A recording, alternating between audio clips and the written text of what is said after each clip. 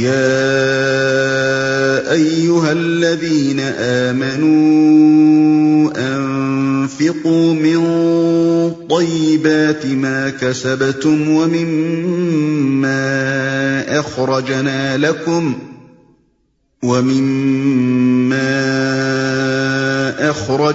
لكم من الأرض ولا تيمموا الخبيث منه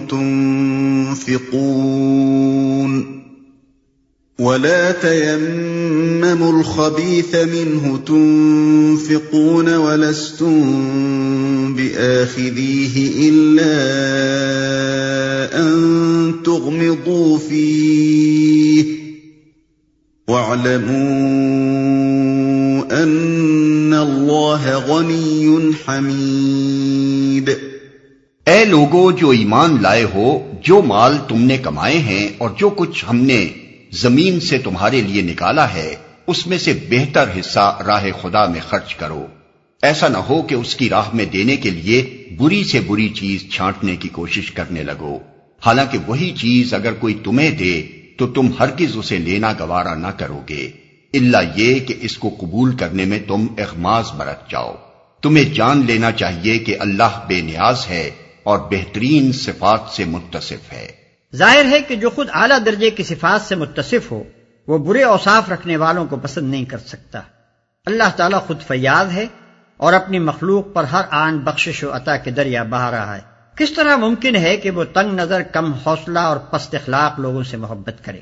الشیطان یعدکم الفقر ویأمرکم بالفحشاء واللہ یعدکم مغفرة منہ وفضلا واللہ واسع علیم۔ يؤتي الحكمة من يشاء ومن يؤت الحكمة فقد أوتي خيرا كثيرا وما يذكر إلا أولو الألباب۔ شیطان تمہیں مفلسی سے ڈراتا ہے اور شرمناک طرز عمل اختیار کرنے کی ترغیب دیتا ہے، مگر اللہ تمہیں اپنی بخشش اور فضل کی امید دلاتا ہے۔ اللہ بڑا فراخ دست اور دانا ہے، جس کو چاہتا ہے حکمت عطا کرتا ہے، اور جس کو حکمت ملی اسے حقیقت میں بڑی دولت مل گئی۔ ان باتوں سے صرف وہی لوگ سبق لیتے ہیں جو دانش مند ہیں، اور جس کو حکمت ملی اسے حقیقت میں بڑی دولت مل گئی۔ حکمت سے مراد صحیح بصیرت اور صحیح قوت فیصلہ ہے۔ یہاں اس ارشاد سے مقصود یہ بتانا ہے کہ جس شخص کے پاس حکمت کی دولت ہوگی وہ ہرگز شیطان کی بتائی ہوئی راہ پر نہ جائے گا، بلکہ اس راہ کشادہ کو اختیار کرے گا جو اللہ نے دکھائی ہے۔ شیطان کے تنگ نظر مریدوں کی نگاہ میں یہ بڑی ہوشیاری اور عقل مندی ہے کہ آدمی اپنی دولت کو سنبھال کر رکھے اور ہر وقت مزید کمائی کی فکر ہی میں لگا رہے، لیکن جن لوگوں نے اللہ سے بصیرت کا نور پایا ہے ان کی نظر میں یہ عین بے وقوفی ہے۔ حکمت و دانائی ان کے نزدیک یہ ہے کہ آدمی جو کچھ کمائے اسے اپنی متوسط ضروریات پوری کرنے کے بعد دل کھول کر بھلائی کے کاموں میں خرچ کرے۔ پہلا شخص ممکن ہے کہ دنیا کی اس چند روزہ زندگی میں دوسرے کی بنسبت بہت زیادہ خوشحال ہو، لیکن انسان کے لیے یہ دنیا کی زندگی پوری زندگی نہیں، بلکہ اصل زندگی کا ایک نہایت چھوٹا سا جز ہے۔ اس چھوٹے سے جز کی خوشحالی کے لیے جو شخص بڑی اور بے پایہ زندگی کی بدحالی مول لیتا ہے وہ حقیقت میں سخت بے وقوف ہے۔ عقل مند دراصل وہی ہے جس نے اس مختصر زندگی کی مہلت سے فائدہ اٹھا کر تھوڑے سرمایے ہی سے اس ہمیشگی کی زندگی میں اپنی خوشحالی کا بندوبست کر لیا۔ وما انفقتم من نفقة او نذرتم من نذر فإن الله يعلمه وما للظالمين من انصار۔ تم نے جو کچھ بھی خرچ کیا ہو اور جو نذر بھی مانی ہو اللہ کو اس کا علم ہے، اور ظالموں کا کوئی مددگار نہیں۔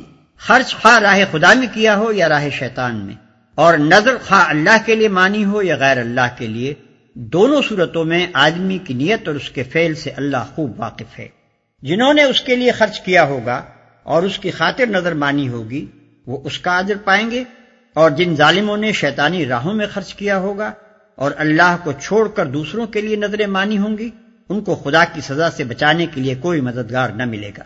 نظر یہ ہے کہ آدمی اپنی کسی مراد کے برانے پر کسی ایسے خرچ یا کسی ایسی خدمت کو اپنے اوپر لازم کر لے جو اس کے ذمے فرض نہ ہو، اگر یہ مراد کسی حلال و جائز امر کی ہو اور اللہ سے مانگی گئی ہو، اور اس کے برانے پر جو عمل کرنے کا عہد آدمی نے کیا ہے وہ اللہ ہی کے لیے ہو، تو ایسی نظر اللہ کی اطاعت میں ہے اور اس کا پورا کرنا اجر و ثواب کا موجب ہے۔ اگر یہ صورت نہ ہو تو ایسی نظر کا ماننا معصیت اور اس کا پورا کرنا موجب عذاب ہے۔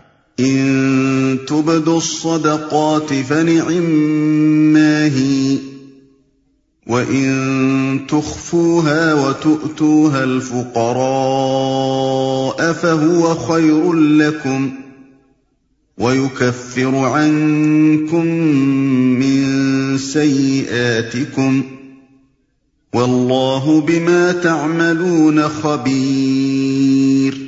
اگر اپنے صدقات علانیہ دو تو یہ بھی اچھا ہے، لیکن اگر چھپا کر حاجت مندوں کو دو تو یہ تمہارے حق میں زیادہ بہتر ہے۔ تمہاری بہت سی برائیاں اس طرز عمل سے محو ہو جاتی ہیں، اور جو کچھ تم کرتے ہو اللہ کو بہرحال اس کی خبر ہے۔ لیکن اگر چھپا کر حاجت مندوں کو دو تو یہ تمہارے حق میں زیادہ بہتر ہے۔ جو صدقہ فرض ہو اس کو علانیہ دینا افضل ہے، اور جو صدقہ فرض کے ماسوا ہو اس کا اخفا زیادہ بہتر ہے۔ یہی اصول تمام اعمال کے لیے ہے کہ فرائض کا علانیہ انجام دینا فضیلت رکھتا ہے اور نوافل کو چھپا کر کرنا اولا ہے۔ تمہاری بہت سی برائیاں اس طرز عمل سے محو ہو جاتی ہیں، یعنی چھپا کر نیکیاں کرنے سے آدمی کے نفس و اخلاق کی مسلسل اصلاح ہوتی چلی جاتی ہے، اس کے اوصاف حمیدہ خوب نشو و نما پاتے ہیں، اس کی بری صفات رفتہ رفتہ مٹ جاتی ہیں، اور یہی چیز اس کو اللہ کے یہاں اتنا مقبول بنا دیتی ہے کہ جو تھوڑے بہت گناہ اس کے نامہ اعمال میں ہوتے بھی ہیں انہیں اس کی خوبیوں پر نظر کرتے ہوئے اللہ تعالیٰ معاف فرما دیتا ہے۔ ليس عليك هداهم ولكن الله يهدي من يشاء وما تنفقوا من خير فلأنفسكم وما تنفقون إلا ابتغاء وجه الله وما تنفقوا من خير يوفى إليكم وأنتم لا تظلمون۔ لوگوں کو ہدایت بخش دینے کی ذمہ داری تم پر نہیں ہے، ہدایت تو اللہ ہی جسے چاہتا ہے بخشتا ہے، اور خیرات میں جو مال تم خرچ کرتے ہو وہ تمہارے اپنے لیے بھلا ہے، آخر تم اسی لیے تو خرچ کرتے ہو کہ اللہ کی رضا حاصل ہو، تو جو کچھ مال تم خیرات میں خرچ کرو گے اس کا پورا پورا اجر تمہیں دیا جائے گا، اور تمہاری حق تلفی ہرگز نہ ہوگی۔ ابتدا میں مسلمان اپنے غیر مسلم رشتہ داروں اور عام غیر مسلم اہل حاجت کی مدد کرنے میں تعامل کرتے تھے۔ ان کا خیال یہ تھا کہ صرف مسلمان حاجت مندوں ہی کی مدد کرنا انفاق فی سبیل اللہ ہے۔ اس آیت میں ان کی یہ غلط فہمی دور کی گئی ہے۔ ارشاد الہی کا مطلب یہ ہے کہ ان لوگوں کے دلوں میں ہدایت اتار دینے کی ذمہ داری تم پر نہیں ہے، تم حق بات پہنچا کر اپنی ذمہ داری سے سبکدوش ہو چکے، ابھی اللہ کے اختیار میں ہے کہ ان کو بصیرت کا نور عطا کرے یا نہ کرے۔ رہا دنیاوی مال و متاع سے ان کی حاجتیں پوری کرنا، تو اس میں تم محض اس وجہ سے تعامل نہ کرو کہ انہوں نے ہدایت قبول نہیں کی ہے۔ اللہ کی رضا کے لیے جس حاجت مند انسان کی بھی مدد کرو گے اس کا اجر اللہ تمہیں دے گا۔ للفقراء الذين احصروا في سبيل الله لا يستطيعون ضربا في الارض يحسبهم الجاهل اغنياء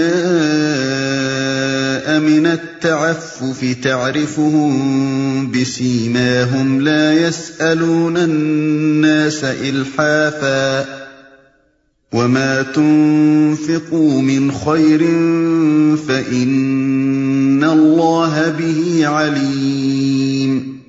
خاص طور پر مدد کے مستحق وہ تنگ دست لوگ ہیں جو اللہ کے کام میں ایسے گھر گئے ہیں کہ اپنی ذاتی کسب معاش کے لیے زمین میں کوئی دوڑ دھوپ نہیں کر سکتے۔ ان کی خودداری دیکھ کر ناواقف آدمی گمان کرتا ہے کہ یہ خوشحال ہیں۔ تم ان کے چہروں سے ان کی اندرونی حالت پہچان سکتے ہو، مگر وہ ایسے لوگ نہیں ہیں کہ لوگوں کے پیچھے پڑ کر کچھ مانگیں۔ ان کی اعانت میں جو کچھ مال تم خرچ کرو گے وہ اللہ سے پوشیدہ نہ رہے گا۔ اس گروہ سے مراد وہ لوگ ہیں جو خدا کے دین کی خدمت میں اپنے آپ کو ہمتاً وقف کر دیتے ہیں اور سارا وقت دینی خدمات میں صرف کر دینے کی وجہ سے اس قابل نہیں رہتے کہ اپنی معاش پیدا کرنے کے لیے کوئی جدوجہد کر سکیں۔ نبی صلی اللہ علیہ وسلم کے زمانے میں اس قسم کے رضاکاروں کا ایک مستقل گروہ تھا جو تاریخ میں اصحاب صفہ کے نام سے مشہور ہے۔ یہ 300-400 آدمی تھے جو اپنے اپنے گھر بار چھوڑ کر مدینے آ گئے تھے۔ ہم وقت حضور کے ساتھ رہتے تھے، ہر خدمت کے لیے ہر وقت حاضر تھے۔ حضور جس مہم پر چاہتے انہیں بھیج دیتے تھے، اور جب مدینے سے باہر کوئی کام نہ ہوتا اس وقت یہ مدینے ہی میں رہ کر دین کا علم حاصل کرتے اور دوسرے بندگان خدا کو اس کی تعلیم دیتے رہتے تھے۔ چونکہ یہ لوگ پورا وقت دینے والے کارکن تھے اور اپنی ضروریات فراہم کرنے کے لیے اپنے ذاتی وسائل نہ رکھتے تھے، اس لیے اللہ تعالی نے عام مسلمانوں کو توجہ دلائی کہ خاص طور پر ان کی مدد کرنا انفاق فی سبیل اللہ کا بہترین مصرف ہے۔